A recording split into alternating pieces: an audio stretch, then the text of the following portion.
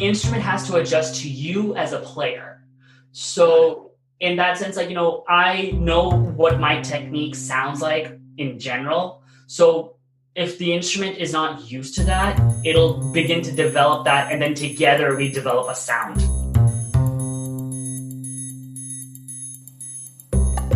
Hi there, and welcome to another episode of South Asian Stories. In this episode, I chat with Rizwan Jagani.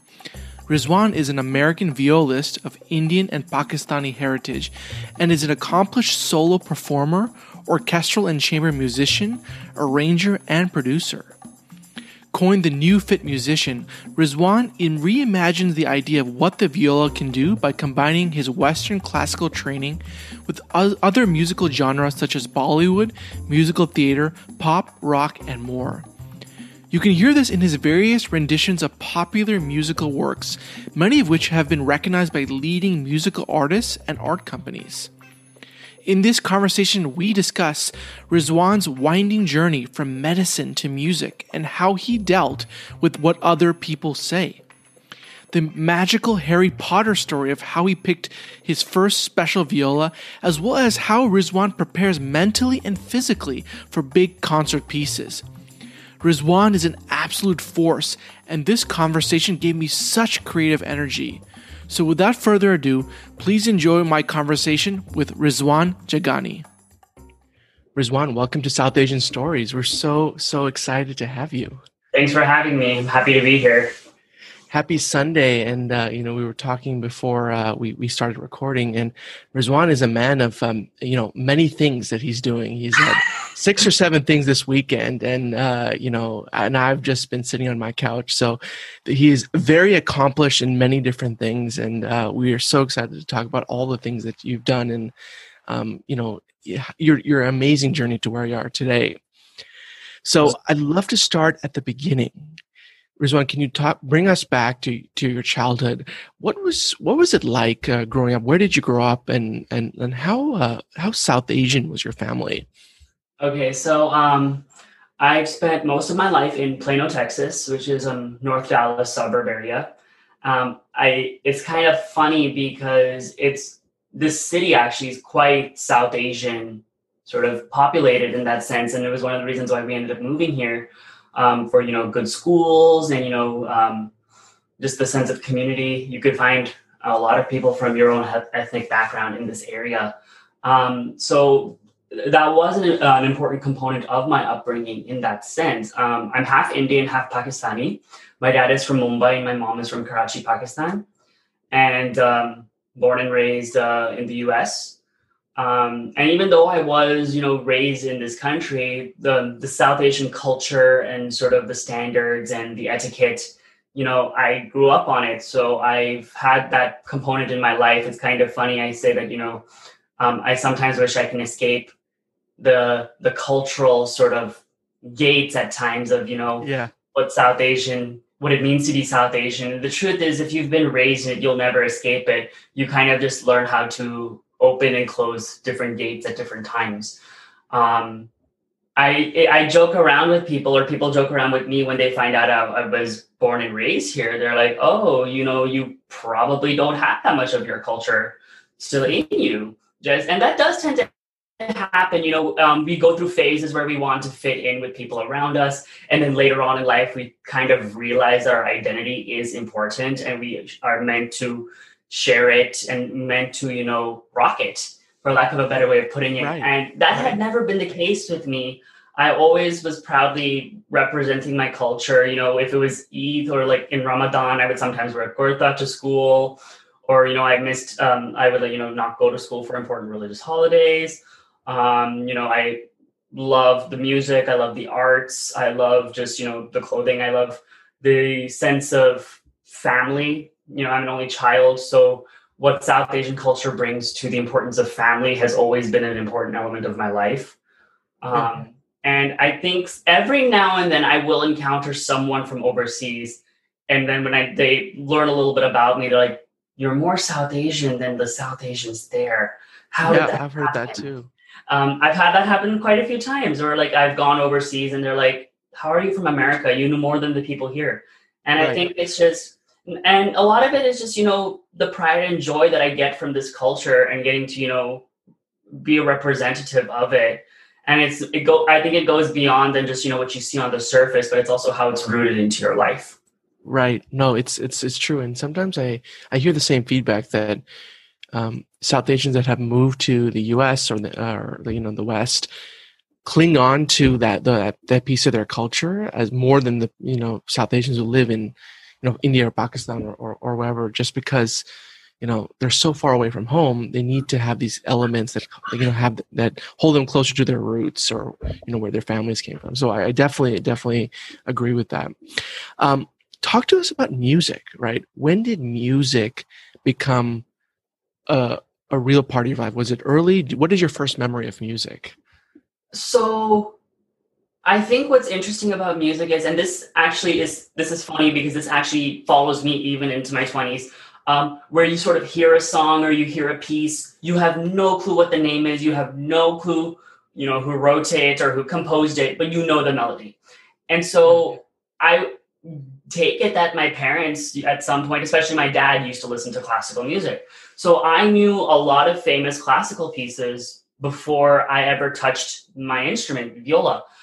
So then when it came time to listening to pieces and I was like, oh, wait a minute, I've known this since, I was a kid. Or you hear a cell phone ringtone that happens to be the same melody as that classical piece. And it's like, oh, it's that piece again. Right. And then even in general, classical music aside, my mom loves, pop and those type of styles. So I grew up listening to Backstreet Boys, ABBA, all these. Yeah. And those are songs that stick with you. You don't forget them that easily. Like everyone knows, Mamma Mia, Dancing Queen, or I Want It That Way by Backstreet Boys. And so when you grow up and then those songs, then you become familiar with, composers, songwriters, bands, artists, and then you kind of just take in everything around you. So for me, I think even like single digit aged Rizwan had always had music around me. I also like to think I come from a musical family. In Islam, a lot of people do recitations, and my mom and her sisters and her mother do a lot of, Urdu Islamic recitations. And, there's an element of singing, there's an element of, understanding pitch and all these other things which of course they didn't, conceptualize, but they would just, do the prayers. And so I feel like even from that line of my family, I felt like I had some element of musical experience. And even for myself, I do a lot of religious recitations, and I, keep all these things in mind. So I do feel like it's been in my blood, either through my cultural religious side or just, my upbringing, what you hear on the radio, or, cell phone ringtone. And I feel like music is one of those things, is like once you're exposed to it in a way, it never fully leaves you. Even if it's something, for example, you haven't heard in years, or, something you haven't done in years, the human body is pretty remarkable in the sense that it remembers how to do things. When I tell people that, I play an instrument or whatever, and then they tell me they've played an instrument.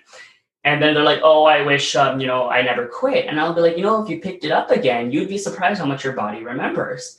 And it goes to show in many different ways the profound effect that music has on the soul.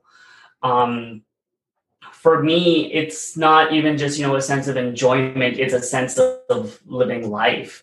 Kind of just being able to connect different emotions to different things that I hear, things that I perform. And it's just a different way of expression for me. Mm-hmm. And it's also, it's a source of joy. It can also be the source of stress, just because I do it for a living now. But at the same time, it's just something, I'm so happy that it is part of my life. And I'm kind of grateful to my parents in the sense that they had exposed me at a very young age, that I knew about all these things. So that way I wasn't one of those kids who, if Beethoven or something came on the radio, I didn't want to turn it off because I was like, ooh, it's classical music. I ended up enjoying it, and it's actually some of my favorite music to listen to. That's great. I want to know, I have this image of my head of like, young Rizwan, when you picked up the viola for the first time, was it kind of like when Harry Potter picked up the wand and was just like that blow of the air where he's just like, this is my instrument? Was that the same feeling for you? So the viola entered my life in a very interesting way, and I Okay. think the Harry Potter wand analogy applied to later in my life, Got it. rather than to earlier when I was starting the instrument. I came to know about the viola through a friend of mine. His name is Ahmad Zedi. He's 2 years older than me, and he was in his school's orchestra program, and we were in the same sort of feeder school district. So I was actually going to go to his school and have his orchestra director eventually if I chose to do orchestra. And I just remember thinking that, oh, if he thinks viola is cool, it must be cool. And that is actually why I picked the viola. I kid you not. Every one usually picks violin or they pick cello. It's like, who thinks of viola? The orchestra makes fun of us for that matter. Yeah. But I was just like, oh, if he thinks it's cool, it must be cool. I picked up the viola, and I hated playing it for the first 2 years. When I realized the bitter truth that we don't get melody that much in orchestral pieces. Every now and then we get 4 bars of melody, and then you just milk it for all it's worth or something like that. But violins are the typically the melodic driven force of the orchestra. But in my 3rd year of playing, my parents bought me my first instrument. I was renting up until then. And then I just realized what an incredible instrument it was. There's the sound I could get out of it. And I just felt like my character as a human being rooted well with this instrument. I'm a different kid I'm a different person in the realm of South Asians in that sense. A lot of them did violin. I was the one doing viola. In general, a lot of people do sports. I was more an artsy person. And I did a lot of different things that you would consider your stereotypical South Asian high schooler, middle schooler to do. But there was just something about the way the instrument sounded that just pulled me in. And I just felt like, this instrument is different and special in its own way. And then, as I was discovering myself growing up, I was just like, I'm different and special in my own way. And I had sort of like an expressive voice that allowed me to convey that in that sense. The Ollivanders Harry Potter moment happened later in life when I was looking for different instruments to sort of tell us about that. So for about 9 years, I concertized on this beautiful viola that was made in Plano, Texas by a Chinese luthier here named Keilin Zhang. And I had been playing on some of his instruments for about 2-3 years. My first viola that I ever owned was by him as well. And I remember taking in my instrument for a small cosmetic repair. And he said, it's going to take me a day to finish it. And I said, okay, great. I need an instrument to use at school. So he gives me this instrument, and I absolutely fall in love with it. And that was my Ollivanders Harry Potter moment, because I played that instrument and I was just like, oh, I love it. It sounds fantastic. It does what I needed to do. And I'd only played one other instrument, when I was searching for a new one. And then my parents got that instrument for me when I became an Eagle Scout. So it was my Eagle present, and I still have this instrument. I concertized on it for 9 years. When I finished my master's, however, I discovered that my technique had gotten to a point where I needed a better viola. This instrument was an advanced student, sort of instrument that I'd kind of tweaked along the years to make it work for me. And it did that and more. But then when I played some very nice instruments, including some very old antique violins that were $10 million Stradivarius violins, I ended up learning. I was like, okay, now I see why professionals like these things. So I started searching again, and I played about 40 violas in the professional level price range, so to speak. And a friend of mine in New York named Lukasz Vronsky, I've known him now for about 3.5 years, was working on a viola. And he said, you know what? Play as much as you want, but I want you to try this instrument when it's ready. And I guess he finished it with me in mind. And so when I played it, within 20 seconds, I knew it was the one. So there's my Harry Potter moment number 2. And the picture that I sent you, that's the instrument that is in that picture. So it's kind of when you're playing different instruments, to discover what you want to play, for a good chunk of your career, maybe even your whole career, you want to think about, how you are as a performer and how you pour yourself into your art and how the instrument takes that and sort of, pushes it out to the audience in that sense. And in that sense, for me, like I was so picky, not to mention it was a, huge price tag. So I was very picky in the sense that, I knew what I knew what I wanted. I knew the sound I wanted. Now, can I as Rizwan get that out of whatever I was, touching and playing? And I think that was another part of the whole, quirkiness of Rizwan, trying to get to know the quirkiness of an instrument and that connection being formed as a way of sort of artistic expression. Yeah, man, I have so many questions. One of the first thing that comes to mind is, you're at these different stages of your career, right? You're trying different instruments out, and it was like, this instrument is, better for a student or an advanced student. This one is someone who's reached my skill level, and this instrument matches that. How do you evaluate that? Is it a gut feeling? Is it a feel? Is it anything objective, like when you're looking at instruments? Because someone who comes from a non-music background or minimal music background, and many listeners probably do, musicians are kind of like on the black box where you're just like, wow, they can do amazing stuff. Like how do they actually do it? How did you get the feel of the right instrument? Like, is there a process you follow? So usually when we are testing out instruments, we have like a set of pieces that, with different styles, different approaches to try out on the instrument to see how it responds. A lot of people describe that, when you find the one, it's like falling in love. And that is not an exaggeration. It is 100% fact. And in the sense that, you play even just a first note on it and you hear the sound that comes out of it. And that sound invites you to play more when you want to discover more. And that is sort of the thing. It's really just sort of like instinctual attachment you end up developing from the very get-go. And a lot of times it's like, yeah, you can't guarantee on the first, 2 notes that you play. But it's like, if you can, those first 2 notes invite you to play more, which invite you to play more, which ends up resulting in you purchasing the instrument. So then every time you open your case, you're invited to practice. You're invited to perform. You're invited to discover new elements about who you are as an artist through your technique, through your sound, through the colors that you can produce through music, that, you want to share with people when they hear it.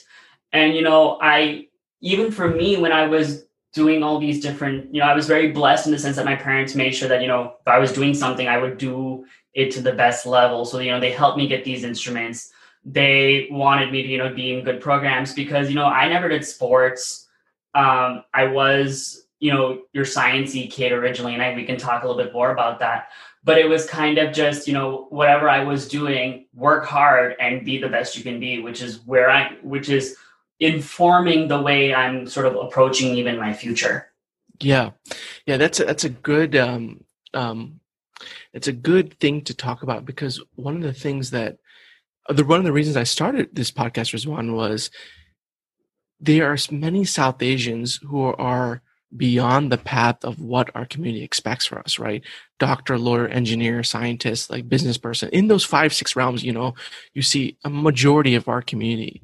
But for someone like you, right, who clearly had an inclination and talent in music, and but there's a lot of unknown and risk and not mentorship. Like, people don't have things to look up to. Like, oh, if he does music, he can be this. Talk to us about that journey of deciding music is something I want to pursue in my full-time career. What the response was like from your parents and family, and how did you get past that? Okay, this is actually my favorite story to tell because it really just sort of shocks people in that sense. So while I do say I was a stereotypical South Asian kid in the sense that I liked doing that I was doing the sciences, it was never so much by force. I actually enjoyed it. I did science fair. If you know people from Plano, science fair is a very huge thing here. I was an IB. I did all these things. I did internships at the National Institutes of Health in Bethesda, Maryland as a high schooler. So those were all big feature things. And, I placed first in science fair. I went to state. And I even went to school for pre-med. Originally, I went to Austin College, which is a very good liberal arts school, also known for its sciences. And so I started, and I was in an environment where I learned very quickly that you're not studying to learn.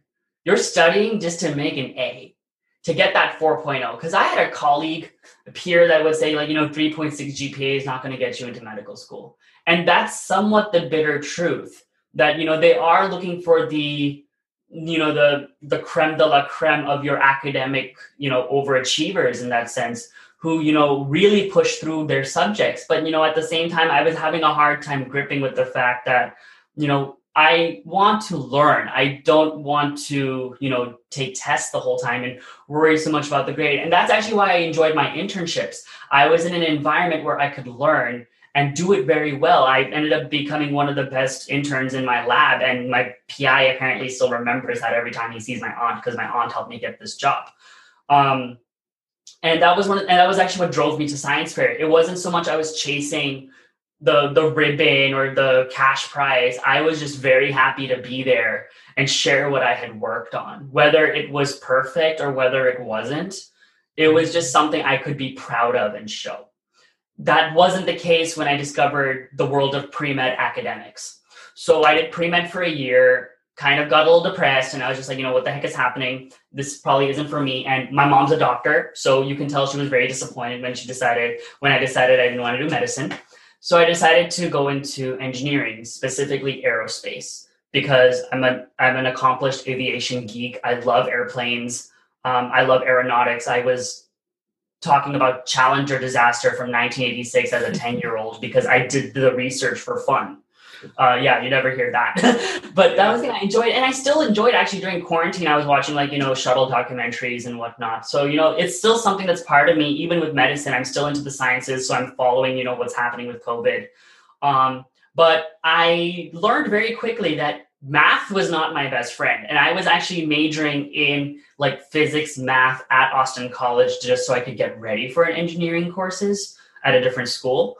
But I learned very quickly that math was not my best friend, and I did poorly in calculus 3. And then the second semester of my third year, my junior year, I was in a differential equations class, and we had our first quiz, and I get a 10 out of 100.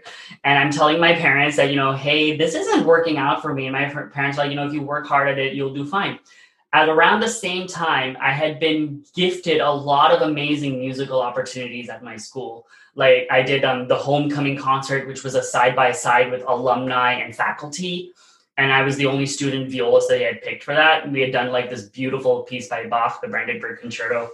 And I had qualified for a music performance competition as the only violist in the entire state. Wow.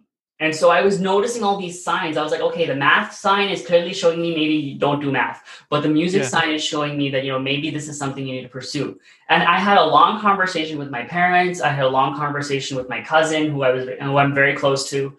And they were all saying don't be hasty, think about it. Maybe you're just, acting on emotion. I hung up those phone calls, wrote a few emails, talked to my mentors, signed some paperwork, and boom, I was a music major in my third year of undergrad. And then the way at Austin College it works is that you have to have a major and a minor. So I was minoring in music, and I turned that into a major.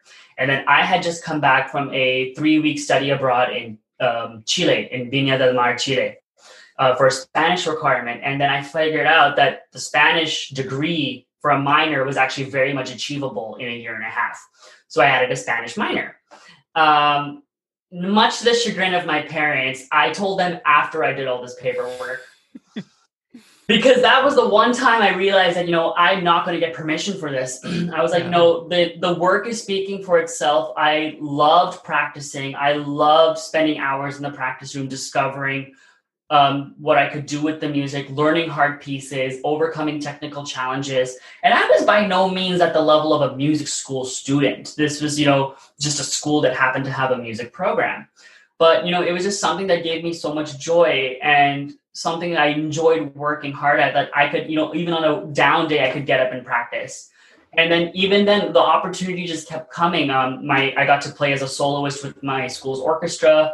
My teachers gave me that opportunity. I was doing big recitals. I was doing performances with my teachers for high profile guests and whatnot. And so I was discovering that was like a huge thing for me. And I felt it, of course. Did my family necessarily feel it? That took a lot of convincing. And this was in 2014. And of course, mom and dad were both like, okay, he's not doing medicine or engineering, but he's doing arts. And, of course, that iconic phrase in South Asian, in Hindi and Urdu is, log kya kahenge, what are other people going to say? So, the cultural community was like, oh, we heard that Rizwan isn't doing medicine anymore. Are you sad? And, they say that to my mom, and my mom was so concerned about how other people were going to react to this. I think more than how I was going to fend for myself. And I think, that speaks a lot to our culture. There is a benefit of living in a collectivist society where everyone kind of looks out for each other in that sense. However, there is a danger in the sense that we worry way too much about what other people say. For sure. And rather than focus on ourselves. And I think growing up here has helped informed me that, that is sort of a toxic mentality to have.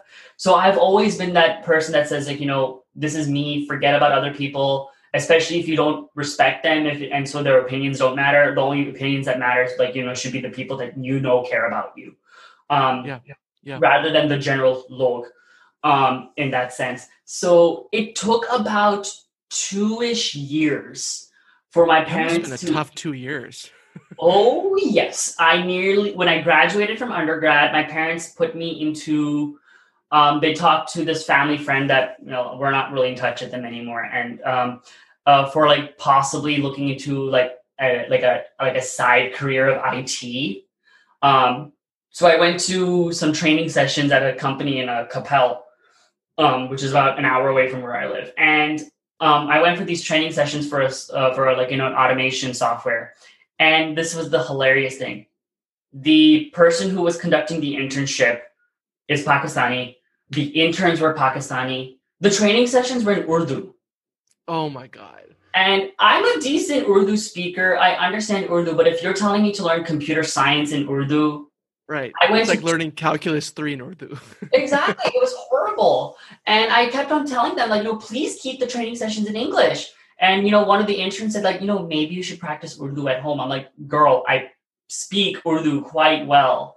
But if you're telling me to learn computer science in Urdu, you might as well learn Spanish in Urdu at this point, because it's a different language and you're teaching it to me in a different language. Yeah. So I jumped ship, but I did community college for about a semester. I did some computer science and some marketing courses. I don't remember much of computer science, but the marketing did play a little bit of a role into what I do now. But then afterwards, I was just like, I need to go back into music. This is what gives me joy. So 2016 spring, I decided to record an album. I did a few music videos.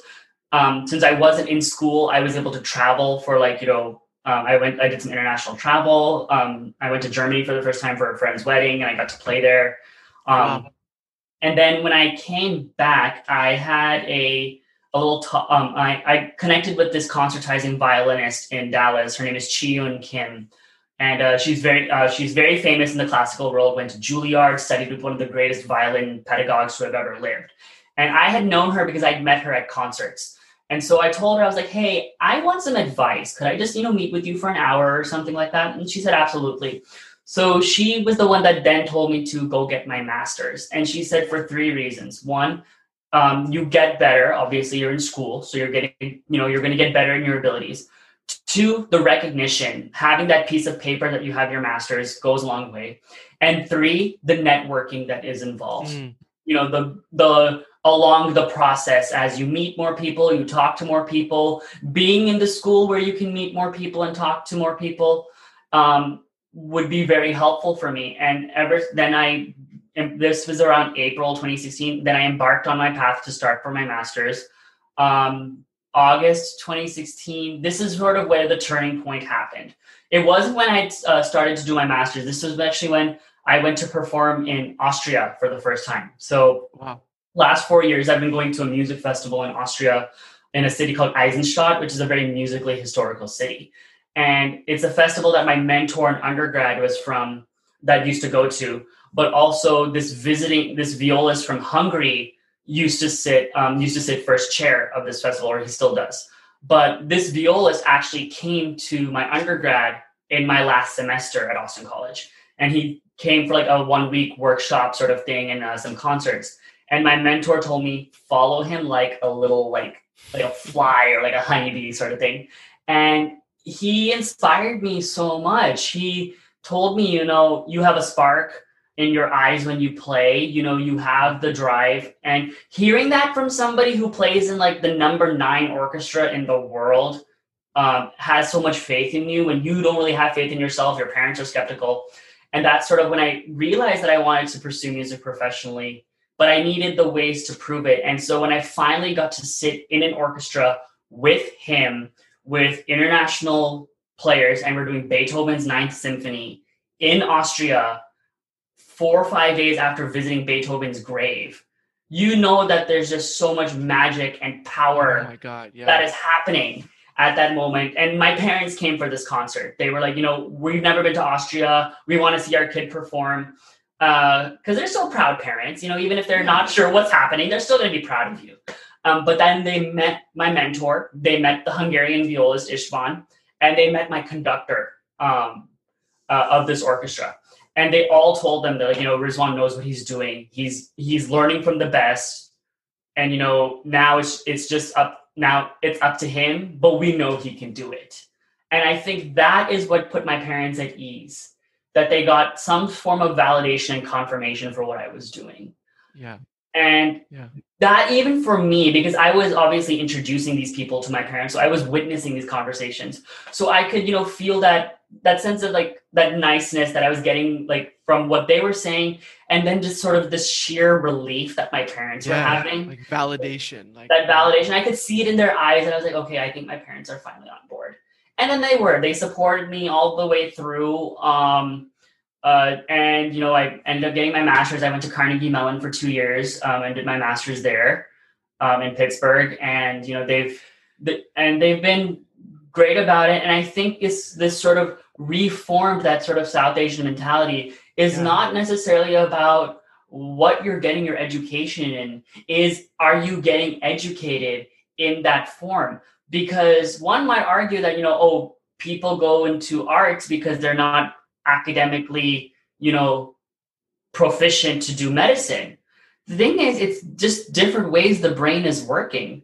You have 2 different education styles. If you put music theory and, score studies in front of a medical practitioner, they're going to be very confused. Just like if you put, viral pathogen pathways in front of musician, they're going to be confused. And that's just the way it is, unless you have someone that has studied a little bit of everything. But it's just different versions of education.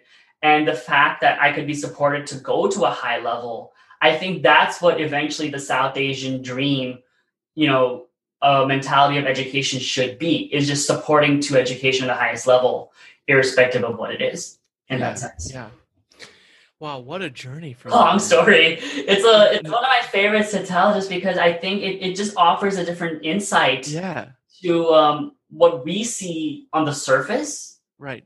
Like, you see the artist, you can tell that they're passionate because you can hear it in the work, but you don't know their story. And, I think that the story in like life is what informs our music. Like, you can, like my teacher often would say, you can't play a certain piece unless you've had heartbreak or you've had a certain life event happen to you that brings out certain emotions to you to portray into a piece. Like, it's very hard to play a piece that was written like, right before someone passes away when you're in your 20s. Yeah. So it's kind of that sort of thing, like the life stage. Yeah, it's like you don't know you've not lived enough to know it. I mean, you can still play at it. Are you playing it? Live a little first in that sense. Right.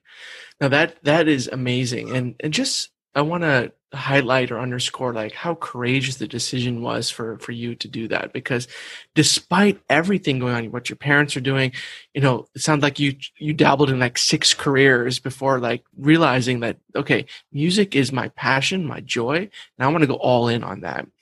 So once you decided to go all in, and you said you created a few like music videos, like sometimes people have like paralyzed, be like, okay, there's so many things I can do, right? Music runs the gamut of like thousands of things. How did you laser focus on, okay, this is what I want to do next? Like, okay, I've chosen music, now what? That's a very good question. And, it actually took me up until about 2020 to sort of laser focus on this. And then, I had made this decision in 2015, 2016 timeframe. And the way I think about it is you have to have one thing that's like your main focus. For me, it's classical viola. At the end of the day, you have to know your roots. For me, Western classically trained violist. That is what I am. So I play that literature primarily.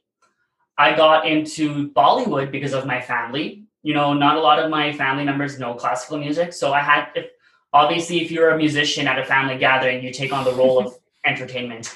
So, you have to play things that they understand.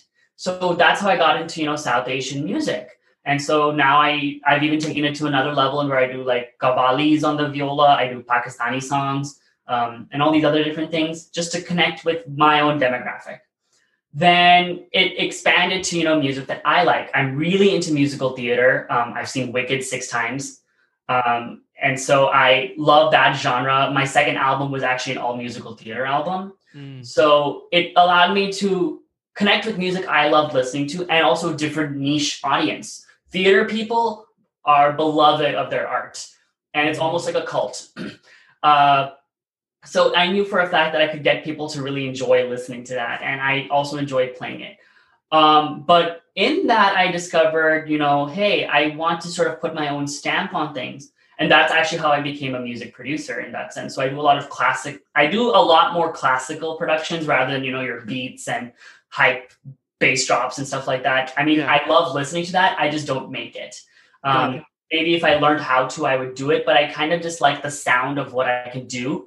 And I always like to say, I never want to change what people are hearing. I like to give a different perspective of how people hear it. So that's how I do that thing. And with production, I learned all these other skills like orchestration, arranging.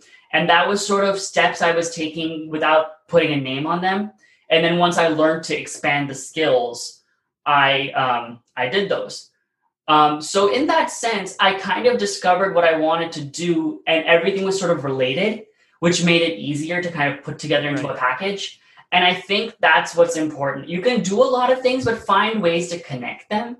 Because if you have different ideas, there's no cohesion. There's no sense of coming together and putting it into a nice little package.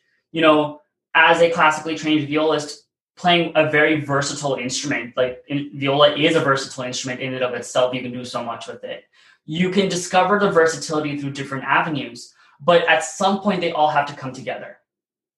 And that's what I discovered. And that's how I was able to sort of laser focus on that. And then I added a few extra things to it that don't exactly have to do with the music side, but kind of have to do with my sort of mental approach to the music. And in a way, I still connect it to me because, when I want to talk, at some point, I want to have more conversations with people who are of South Asian descent who want to pursue arts careers, but maybe don't have the abilities to, maybe they're not getting family support or they don't have the right mentorship. I want to be able to have those conversations, and I want my art and myself to advocate for that. So in the sense, it's, I'm making sure that whatever I'm doing, I tie it all together. And I actually didn't discover that element of my career until literally early this year, literally right before the pandemic hit. Wow.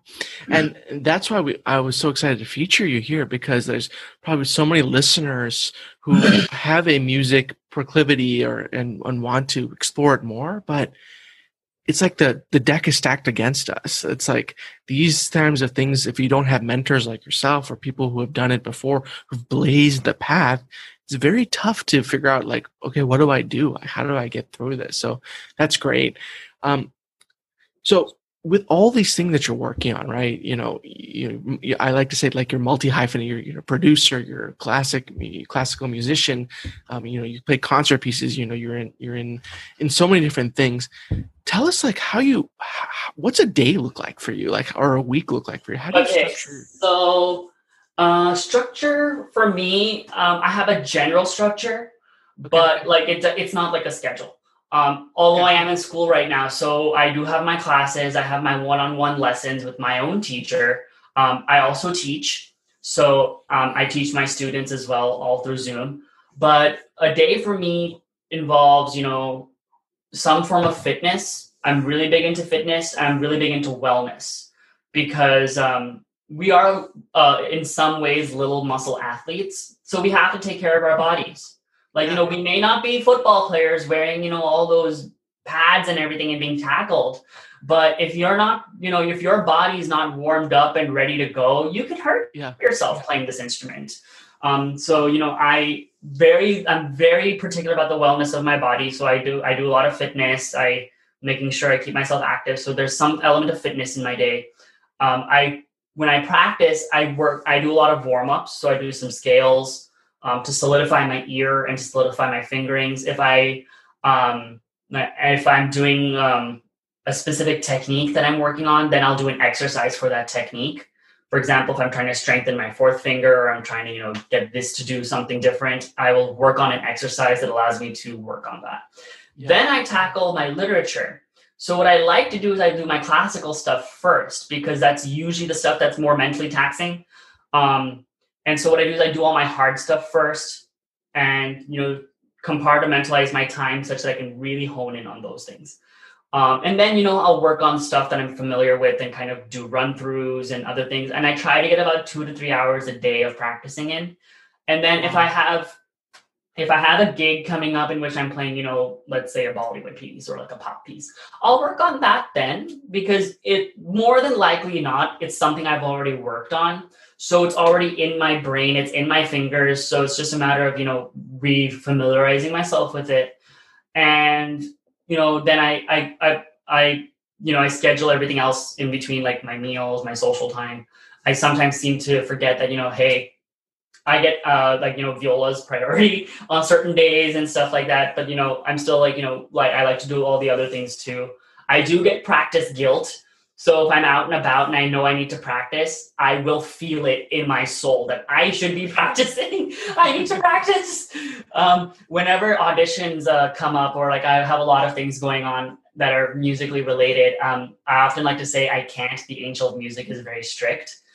And that's a line from Phantom of the Opera. I even have a t-shirt that says it. I didn't wear it today, but I just thought that's typically a day for me. It's like, I have rooted scheduled things like my classes and my teaching, and then I kind of form my stuff around that. But if it's my free flowing days, I kind of just see where I'm at, physically, mentally, and approach it that way, because, you still have to let your body rest, holding this position for a couple of hours after a while, even with the best setup, the best posture, the best technique, you're still going to feel fatigue. So, you have to listen to your body, and be able to go from that. And, that was actually the hardest thing earlier on when this pandemic started, was because I didn't have goals, the structure basically went to garbage. And so not having structure, in the sense that, my days kind of blended into each other. I was like, okay, I thought it was Monday, it's actually Friday, or, something like that. But I think in that sense, having that structure, but even the free-flowing structure, gives me flexibility to work with how I'm feeling. And I know how much I want to push myself that day, or if I, maybe want to take it easy. Yeah. And even in the practice setting, practicing isn't always with the instrument. Sometimes it's listening to recordings and looking at the scores and, seeing how your part fits in with your pianist, or, you're doing all these other different things too, to sort of inform your practice in that sense, rather than just physically practicing. Yeah, that's great. And I just wanted to highlight, I love the holistic approach you have to your music, right? it's an ecosystem at the end of the day. Everything has to be working well. Your mind, your body, your spirit, your soul, truly. For you to be the best version of yourself. So it comes out in your music. So that is a really cool way to look at it. One question I wanted to ask you, Rizwan, is like, you know, when you pursued something that was your passion, your love, like something that you really found your joy, Mm-hmm. is there any days or weeks you feel like, man, this is tough? Like this feels like work to me, where it feels like, because sometimes I have hobbies where I do too much. I'm like, oh God, I don't want to do this anymore right now. Do you have days like that? And can you talk us through?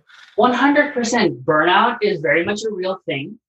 And I have felt it plenty of times, even in the last month or so, where, I just don't want to practice, or I don't want to, work on this piece, or I don't want to touch the viola. And that very much happened. Viola was and is a passion for me. It is also the source of my stress at times. And I think what allows me to sort of escape that conundrum is by keeping things interesting. Like, if I don't want to practice my audition repertoire, I can work on my next pop song, or I can work on my next, a different thing, just to kind of keep my brain going and keeping myself in that sort of creative zone. So I don't feel like I take myself for granted, or I don't feel useless in my creative space. But at least the energy is still there. And if the energy isn't there, you know what? Take a walk, go lift some weights, go for a swim. I do something like that just to physically and mentally separate myself from everything. And, sometimes I'll go like pick up food from my favorite restaurant or something like that. Like, yeah, I try to make sure that I remember at the end of the day, and I often am very peeved about this on social media, when you have artistic based Instagram accounts or, stuff like that. People follow you for your art, but people seem to forget that you're also a human being, which you as a human being, maybe you like going for long runs with your shirt off, or, you like eating big plates full of cake and stuff like that. People don't always follow you to see that side, but there is that side of you. And I think when you remember that, hey, I'm a human being before I am an artist, you can kind of ground yourself again and sort of come back up to where you need to be in your creative space, as opposed to just hoping and praying that, I need to get through this. Because even if you need to work on something, there's no point working on it if your brain is not in it. You're going to waste your time. You're going to tire yourself out even more, and you're going to get frustrated with yourself.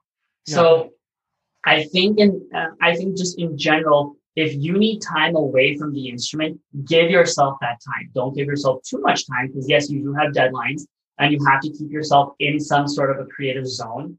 But if you need to step out of the zone for a little bit, do that, do the needful.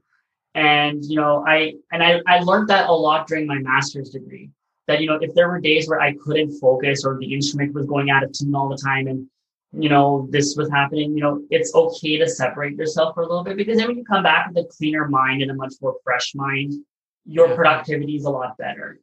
Yeah. And I think that is something that isn't stressed enough, especially in the music world. They're like, even if you're tired or you're frustrated, you still need to push through. And I'm like, while yes, that is true, because we do have deadlines, but music is much more than just physically picking up the instrument. It's a mental journey. It's an emotional journey. Oh, yeah. And when you make yourself having to feel emotions to make art, it's very draining. Like, you're bringing up some old memory, or you're bringing up some old sensation that you're pouring into, this big emotionally driven piece. You need to be careful. It's not just physically being fatigued, it's mentally being exhausted. And it's another element of just listening to your body and knowing where you are in that day, that time, that frame of mind.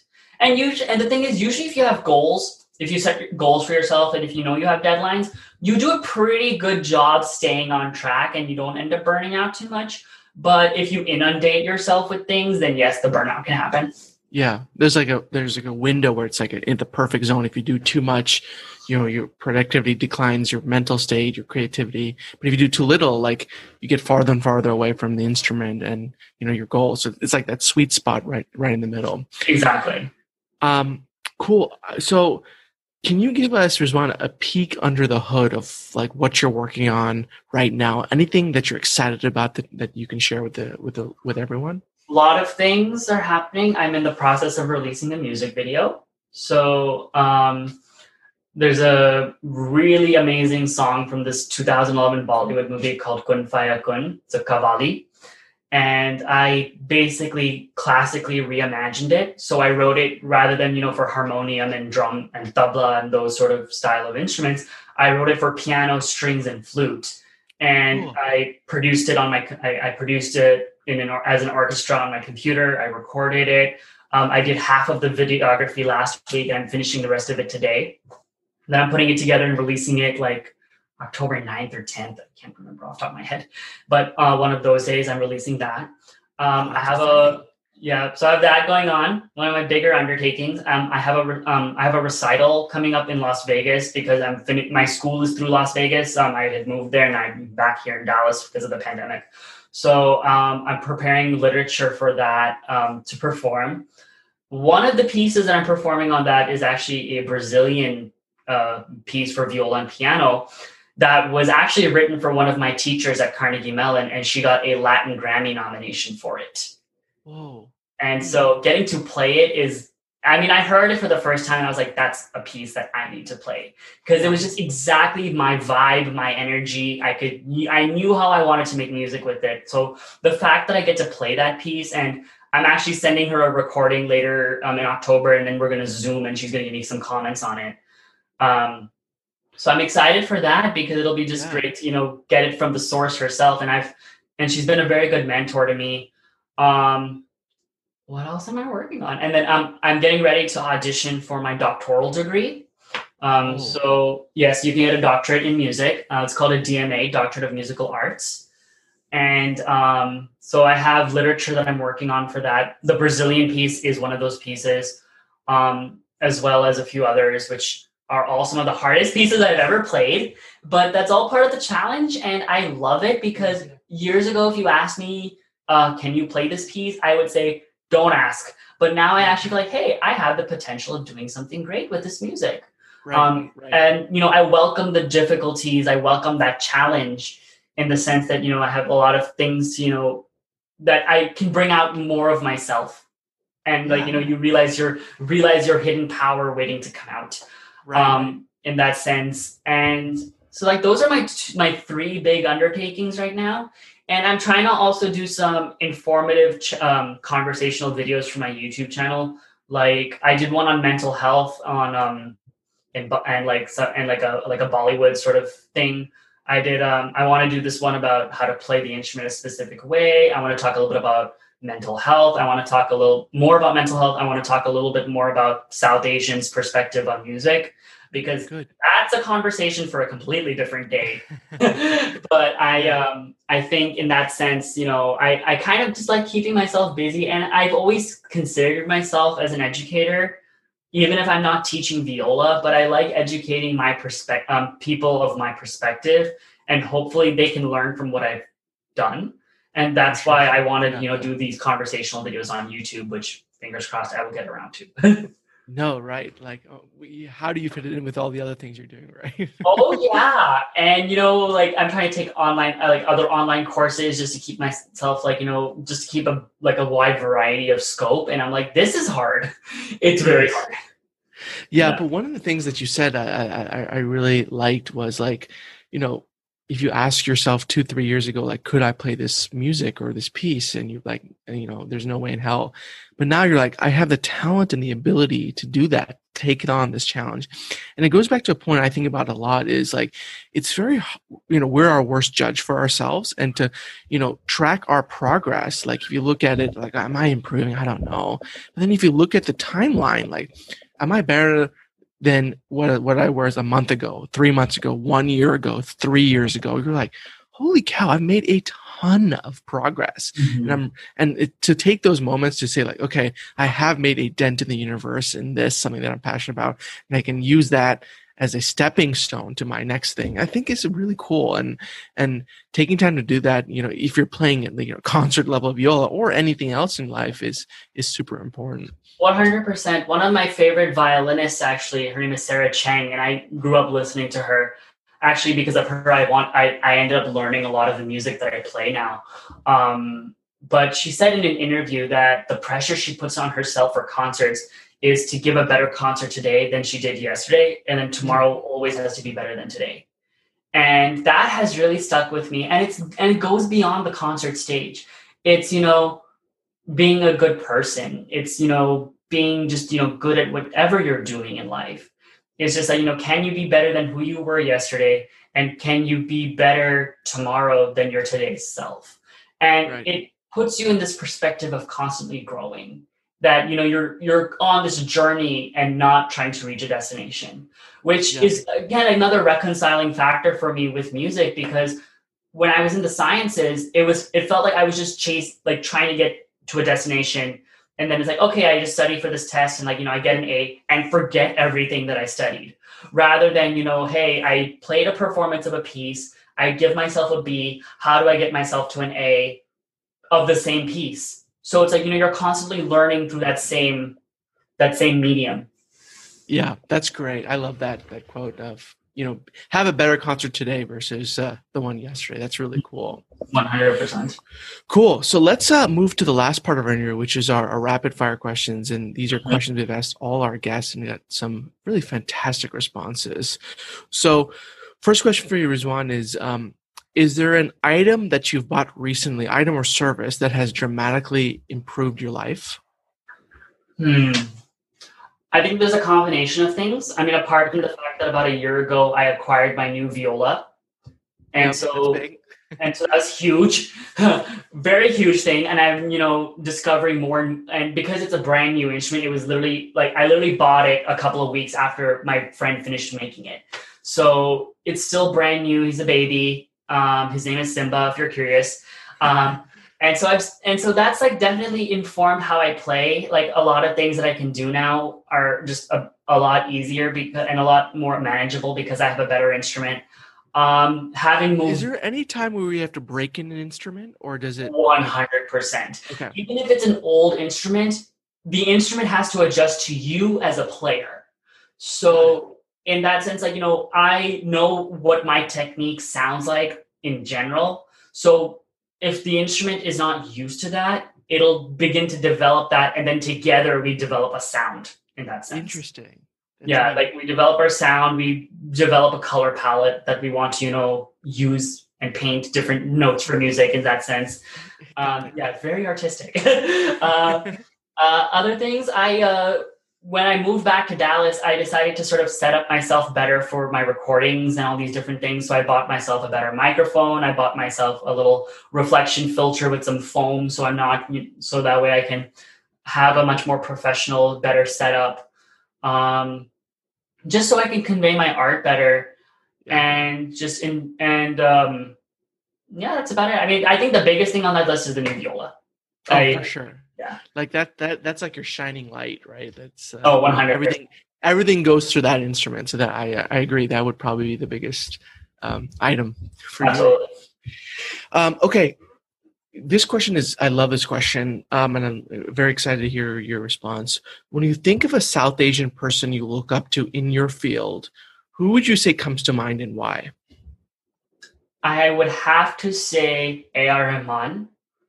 Apart from the fact that I'm working on Kun Faya Kun, and that's one of his songs. And, I came across a meme. It wasn't a meme, but it was a little text thing that said, I don't think he realized what he was creating and the power in that piece when he wrote it. And it's true. Also, he and I share the same birthday. We're both born on January 6th. So I think that's pretty amazing. But I think also staying true to authentic self. Bollywood is an industry in and of itself that's kind of crazy. And there's plenty of behind the scenes videos that'll explain it. But I think in that sense, what I've learned just from seeing his trajectory is that he stayed true through his authentic self as a composer and as a human being. Little things maybe like the religion of Islam, because he is Muslim, has like, influenced how he like runs events, or how he writes his music and all these other things. And I think that's the best way to live life. Like, yeah, you may not get every opportunity, but every opportunity you get is going to be great, because you don't have to compromise yourself for that opportunity. Mm-hmm. And you can still change people's lives through your work. It's one of my goals to meet him, and I hope that he sees my version of Kun Fayakun, just because I know it's gonna go. I would love to expand on what you said about the Kun Fayakun of he didn't know what he was creating. Like, can you explain what you mean by that? For a lot of South Asians, if we're born and raised in this country, we do know our languages. We do. But we may not understand the depth of the language. Okay. And I think I understood the depth of his piece once I actually just started researching it a little bit more. Like, I looked up the translation, I looked up his premise for it. There's a lot of Islamic verses in it.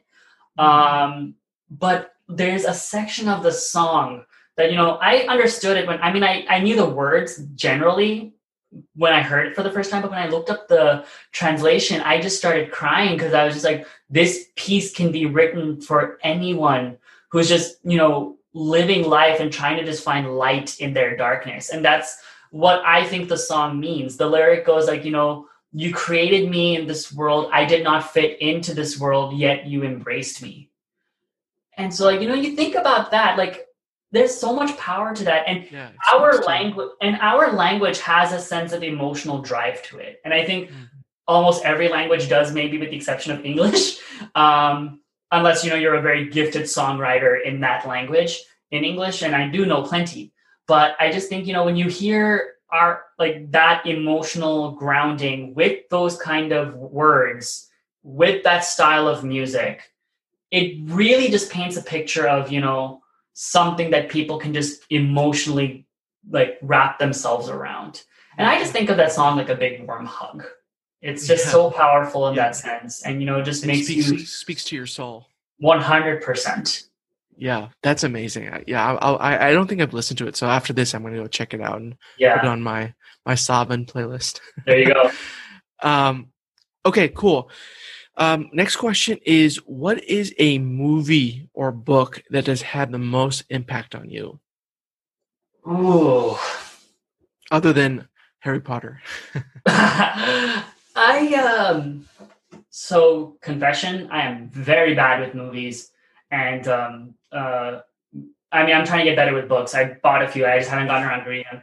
I think this is going to sound very cliche. But I'm going to give you two answers. One that's a movie, and one that's actually a musical, because I feel like it's just a different medium of expressing something of similar ideas. So the first movie actually would be Coco, the Disney movie. Yep. And because I'm fluent in Spanish, I actually watched it in Spanish.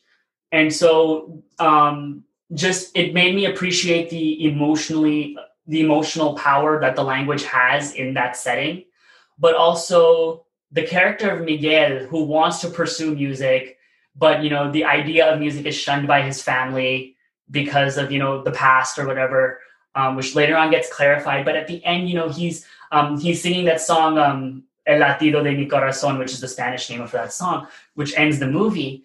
And he is, singing to his family, and, he's playing the guitar, and you see all the relatives that have come to visit them on Dia de los Muertos.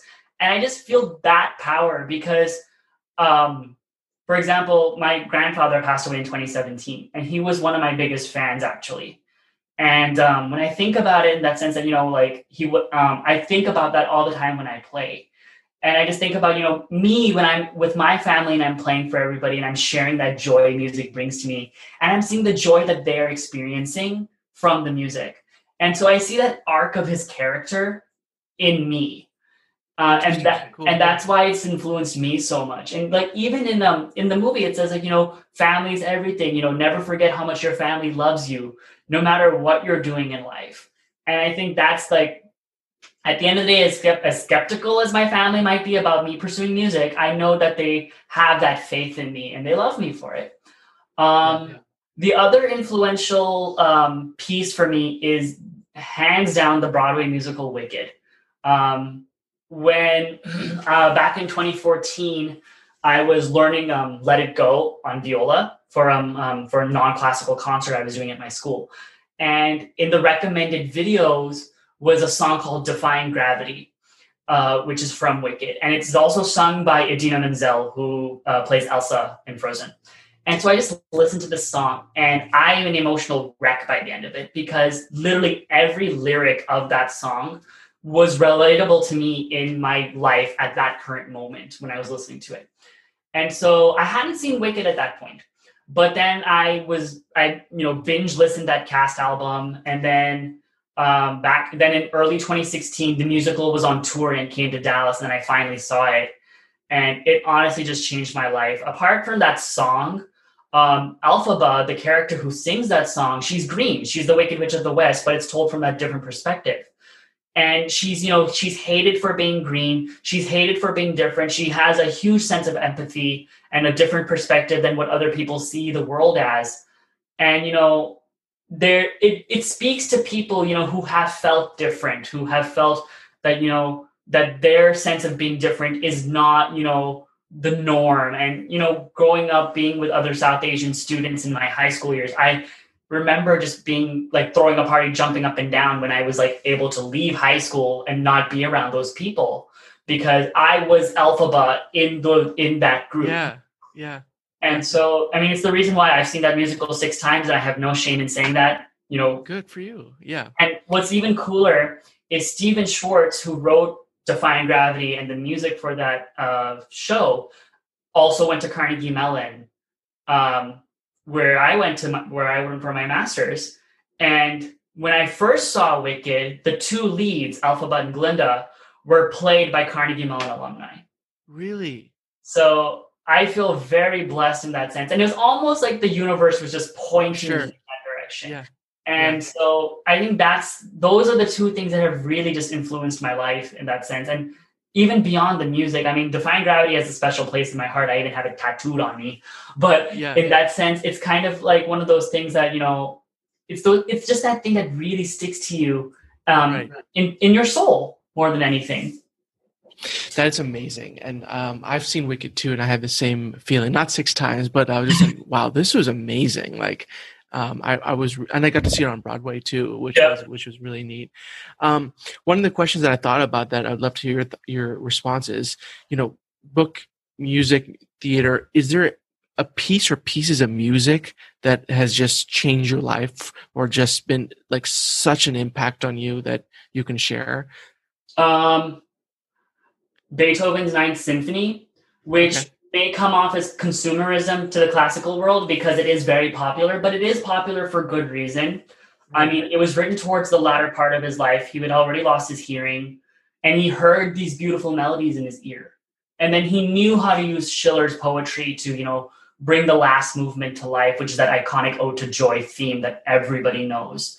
And it was the first piece I played when I went to Austria back in 2016. So that piece is always going to have a special place in my heart.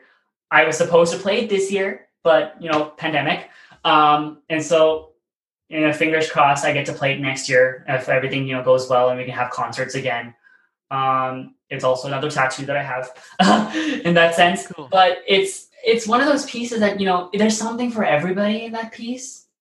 And just the way he wrote it, like, I remember when I was studying it in my symphonic literature class, there was like moments where my teacher was like, okay, today is a good day to be a violist because we're playing this melody. Today is a good day to be this musician because you're playing this melody. So, it's just something that, when you hear it and you're just, you close your eyes and you just listen and you think about it. That to me in and of itself has its own power. And, I've played the piece twice. I played it once at Carnegie Mellon as well. And so it had the same. It gave me the same amount of joy in Pittsburgh as it did in Austria. Maybe a little bit more because I was a better musician at the time, so I could play it better and execute it better. And then another piece for me, I'm thinking classically just because sticking to my roots in that sense probably has to be Barber's Adagio for strings, American composer, and he wrote this very slow, beautiful piece for strings. And it has this huge buildup, which almost sounds like, ascending to heaven. It just, the way it just comes from the ground and just into the sky. And I got to play that last year in Austria as well. And what we did was we played it, we had the strings play, but we also had a choir sing with us as we did the piece. And they were kind of just doing vocal ahs while we were playing. And it was just, it's definitely a thing I won't forget, because I think about it, I'm just like in that hall, in that space, and just that sound that's just around you. I remember first time I heard it, I heard it at the Dallas Symphony. They were playing it for someone's memorial, and I just remember just how powerful even that piece was to me. And like, I don't typically cry when I hear a lot of music. I mean, sometimes I do, but it's one of those things that just sort of pushes you to the back of your seat, and because you just feel that emotional weight and that power that you just feel paralyzed for, like, those 9 minutes or however long the piece is. And then when you wake up back to reality, and you're just like, what did I experience? Dude, yeah. And that's the power of music versus some other art forms that is just like, it's so like primal to who we are as people, right? Like, how we've evolved. And like when music really hits you in a place that you didn't know or expect, it's like an ethereal experience. As you said, you're literally like on a roller coaster, and you're like strapped in your seat because you can't move because of the power of the music and the melody. So that's amazing that does that for you. That's cool. Thank you. Okay, last couple of questions, and this question, I'm very interested to know your response. Is what advice would you give to an up and coming South Asian person who wants to pursue music or who wants to, consider it more professionally? What advice would you give them, and why? Biggest thing I would tell them is work hard. The biggest advice, and I'd say, and this is just first piece of general, you need to see yourself doing it. If you can see yourself doing it, and nothing else, go for it. Work hard, get good training, surround yourself with the best resources, talk to everybody you can talk to, listen to good recordings, immerse yourself in the best form of the art to inform yourself. And, don't listen to the naysayers. Don't listen to people who say that, you can't make a living off of this. Don't listen to people who, tease you for it. And if anything, if it gets to you, use it as fuel to prove them wrong. That's what I do. And it's one of the most satisfying things ever when you can prove someone wrong because they hated on your work.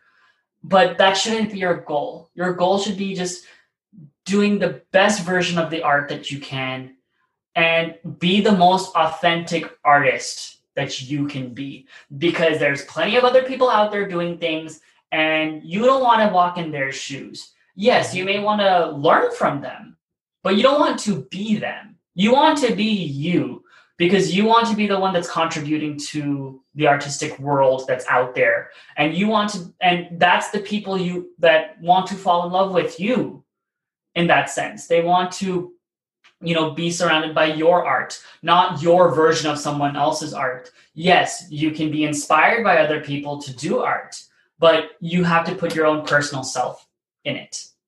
Yeah. So the biggest thing is hard work, forget the naysayers, turn it into fuel, and, put your authentic stamp on a piece.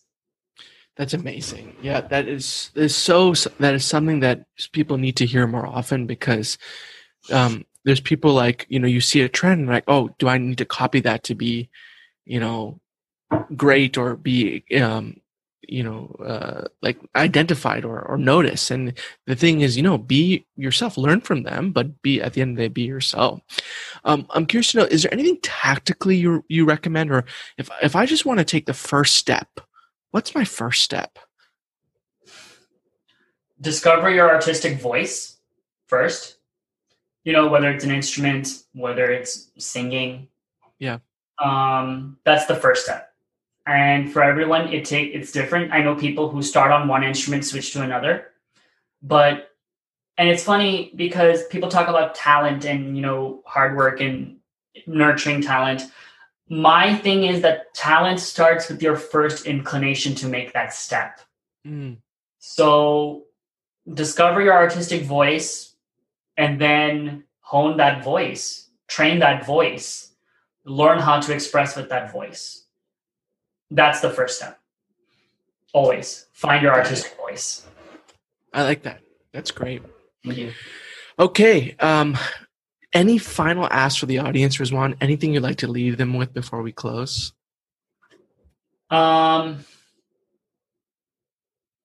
Surround yourself with the best art you can find. Art that speaks to your soul. Art that allows you to feel different things in this world, because it develops your sense of worldview. It develops your sense of emotions. Support your artistic friends. If they have something coming up, if, they're releasing an album, if they have a concert, your share button on social media still works, make them feel like their friends care about the work that they do, because they've put a lot of time into it. They've put a lot of effort into it. And, Beyonce can have 1 million followers, but, she won't miss if you don't share her album coming out, but your friend could benefit if, you share their work. Yeah.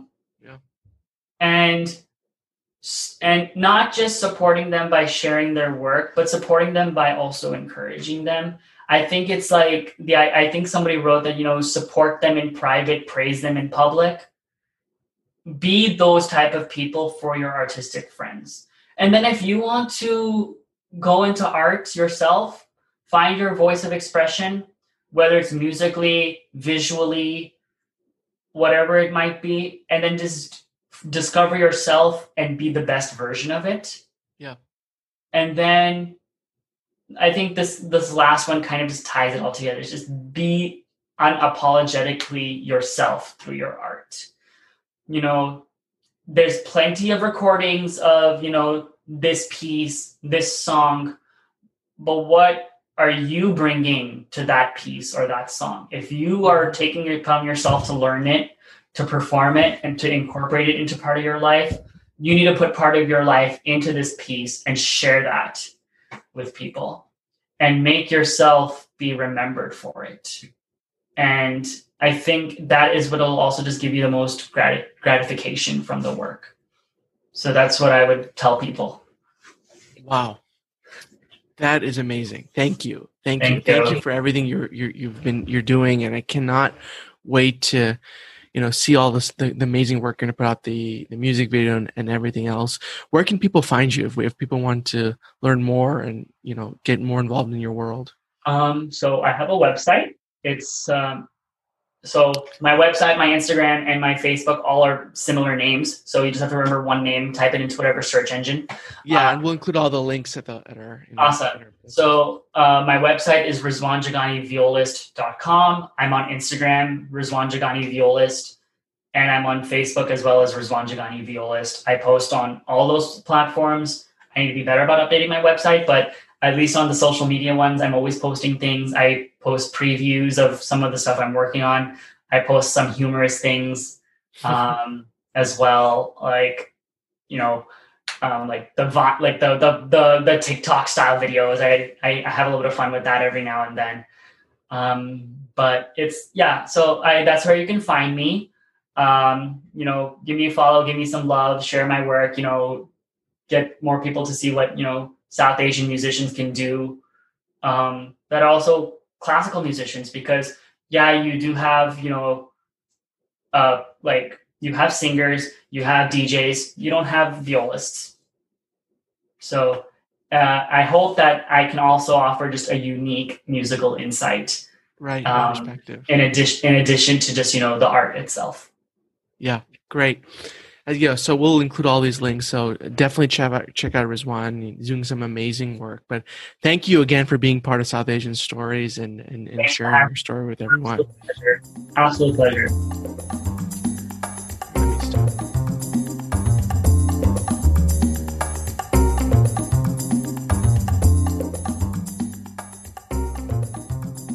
If you'd like to hear more amazing stories on South Asians around the world, please check out SouthAsianStoriesPodcast.com and subscribe to our email list. That's SouthAsianStoriesPodcast.com.